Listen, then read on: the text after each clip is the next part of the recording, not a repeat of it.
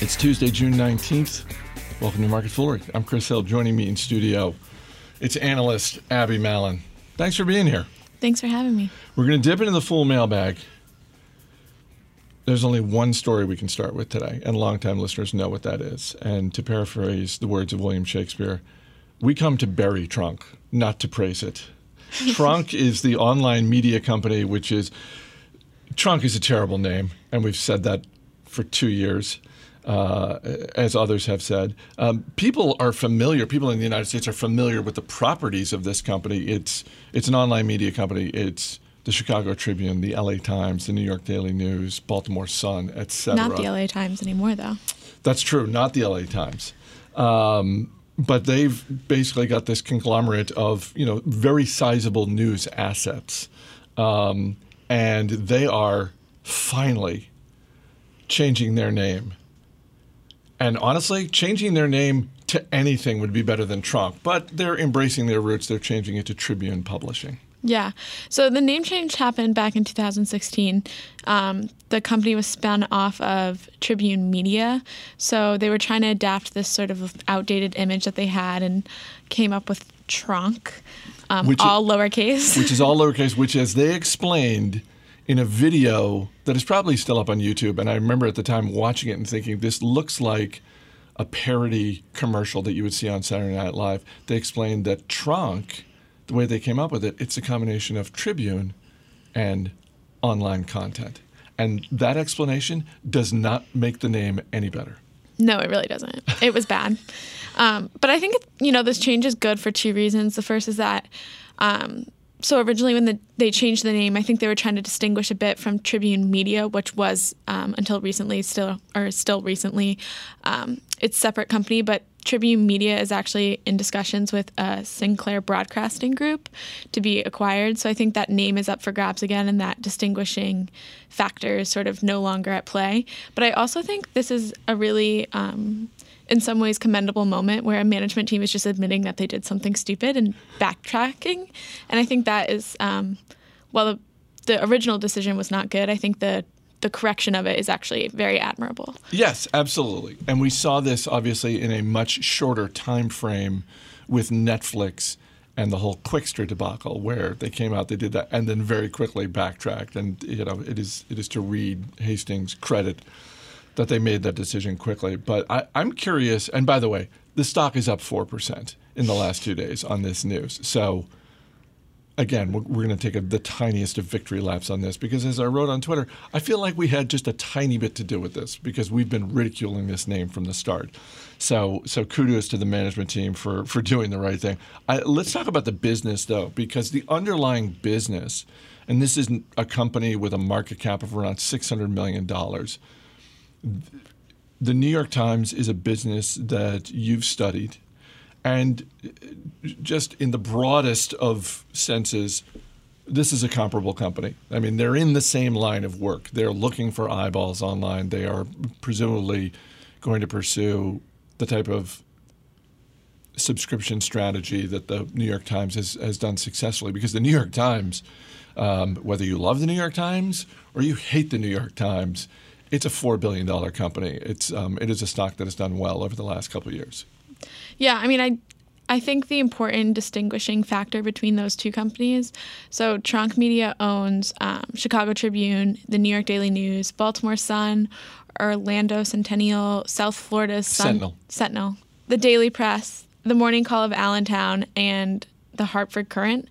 And I don't see that packaging as nearly as valuable as the New York Times. And the New York Times has definitely struggled. I mean, it's been a metamorphosis for them in their business and how they've captured readers. And I think in a space where we have a lot of online content for free, I think charging for things gets harder, and you have to really prove your value. And New York Times has done that. They've demonstrated pricing power. They've really adapted, and they have this clout and this reputation for being accurate, punctual, first to the story, and a lot of very value-adding services. And I don't know necessarily that this combination of papers has that same. Yeah, no, I think that's right. And I think that for everything you said, even when you combine all of those media markets, some of which are quite sizable here in the U.S., you're still not going to get to the point where it's the same amount of clout and respect that the New York Times has built up over the past century. So I'm not suggesting, they can go head to head with the New York Times as a public company and beat them. I am wondering, though, if they can take a page out of what the New York Times has done and basically be successful in a smaller way. Yeah, I think there's space for that. I think it's definitely an interesting opportunity. I just think perhaps in my own brain, I feel like there are more likely alternative investments that I would be more interested in. Our Twitter account is @MarketFoolery. You can follow the show on Twitter. And if you do follow us on Twitter, if you follow the Market Foolery account, then you already know the news that producer Dan Boyd got engaged. He's over in Ireland. He's on a wonderful vacation and got engaged. And we'll absolutely be talking to Dan about that when he returns. But you can also submit questions on Twitter.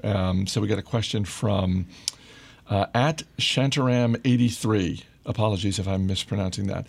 The question is, any thoughts about SSTI? It is a software as a service small cap with retention rates over 100%. The SSTI is the ticker symbol. The company is ShotSpotter, which just went public a year ago, and the stock's done well. I mean, if you bought into this IPO, your stock's up almost 200%. Yeah, so this, like you said, this is a software as a service company, and they sell gunshot detection solutions for law enforcement officials and security personnel, primarily right now within the U.S., but they're also an international company and open to those opportunities. They have about 3 key products. The first is ShotSpotter Flex, which is an outdoor public safety solution for cities and municipalities.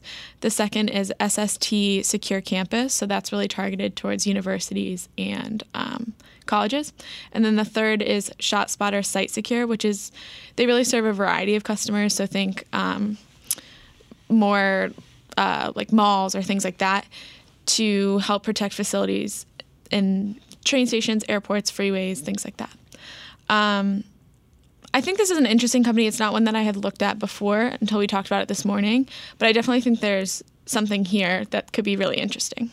So right now the market cap is just over $400 million. And companies like this are always interesting to me because they're not going to consumers. Like this, when I think about the stocks that I have in my portfolio, a lot of them, the majority of them, are consumer-facing companies. This is not one of those. ShotSpotter is looking to connect with, as you said, cities, municipalities, campuses, and that can be educational campuses, that can be corporate campuses as well. And so I'm always a little hesitant, in part because I feel like anytime you are investing or thinking about buying shares of a business-to-business company, you are working with a smaller data set in terms of feedback that you get from customers, and I suppose in theory you're also looking at a smaller, just a smaller addressable market. Yeah, I mean, I think that's an interesting point. And so right now the company is in 77 public safety customers with coverage areas of 510 square miles in 88 cities and municipalities across the U.S. And they estimate that can be as high as 1,400 cities. So qualifiers are 4 or more homicides per 100,000 people. And each of those cities could spend as much as $400,000 annually. And then they think they have an additional 5,000 college campuses and airports that each could spend about $100,000 annually.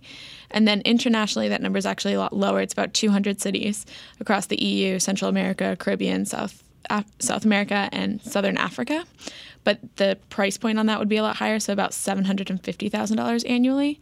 But I think something that's particularly interesting in this case, to your point about maybe having a smaller addressable market and less feedback about whether or not this product works, our listener wrote in and talked about those retention rates being over 100%. So in 2017, of the 77 ShotSpotter Spotter Flex customers, 40% expanded by an average of 8 square miles, driving revenue retention up 141%. So basically, to so me, that's how you get it. Because I looked at that in the question. I was like, wait a minute. How do you get a retention rate that goes north of 100%? existing customers are spending more, which is actually a very good indicator of the fact that this product works, and places are seeing a very positive feedback. And the one thing that you have to be careful with companies that play in this space particularly, not only are they business to business, but a lot of these are governments and local agencies, so they're really dependent on federal funding and federal budgets and things like that, so they can change pretty quickly. But with the positive retention rates moving in that direction, north of 100%, I think that means that, we're seeing some positive traction. We were talking a couple of weeks ago in this studio about FoolFest, our investing conference, which was held earlier this month. You were busy at FoolFest. You were doing breakout sessions. You were doing main stage sessions. Do you have a takeaway from the event? Because it seemed every time I saw you, you were either on stage, or if you weren't on stage, there were a bunch of investors nearby asking you questions. So I'm curious, what sort of, when you think about FoolFest, what stands out in your mind? FoolFest this year was really fun. I think it was a huge crowd, which I think it was the biggest we've ever had, right? I think it was, yeah, day 2. Yeah, day 2 is the biggest we've ever had. A lot of really exciting questions. I think there was a lot going on, a lot, generally speaking, just a lot to be excited about.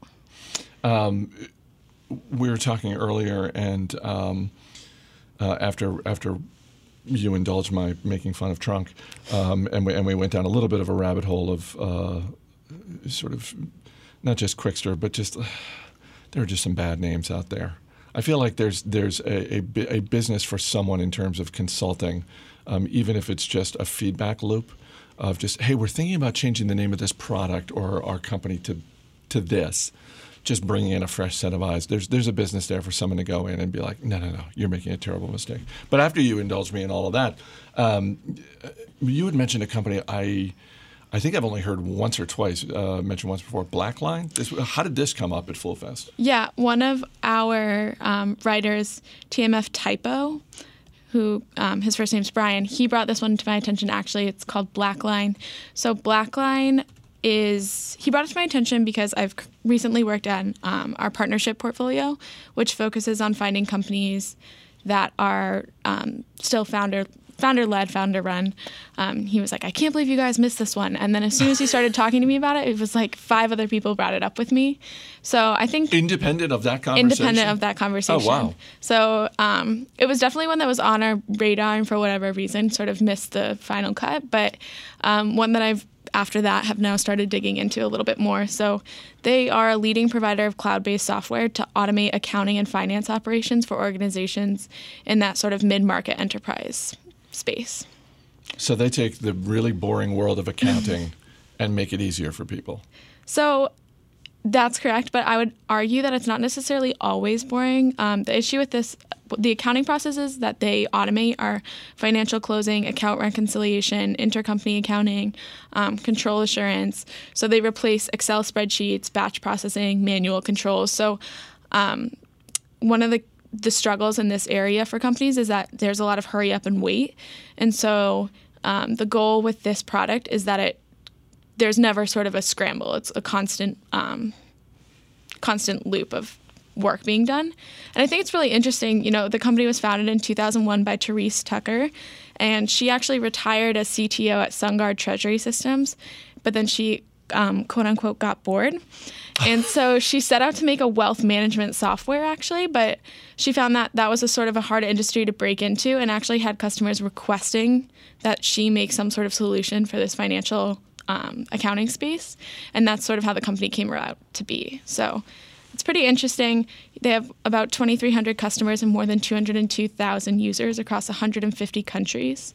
Again, you have net retention rates at above 100% and a total addressable market of about $20 billion this year. I like that, if nothing else out of this episode, I've learned that retention rates can go above 100%, and I now know what that means. That is what that means. So thank you for that. That's also a good origin story for the company. I like that. Yeah. And the ticker? BL. BL. All right. Abby Mallon, I'll let you get back to work. Thanks for being here. Thanks for having me. As always, people on the program may have interest in the stocks they talk about, and the Motley Fool may have formal recommendations for or against. So don't buy or sell stocks based solely on what you hear. That's going to do it for this edition of Market Foolery. The show is mixed by Austin Morgan, who's working double time this week producing this podcast and Industry Focus. So shout out to Austin. I'm Chris Hill. Thanks for listening, and we'll see you tomorrow.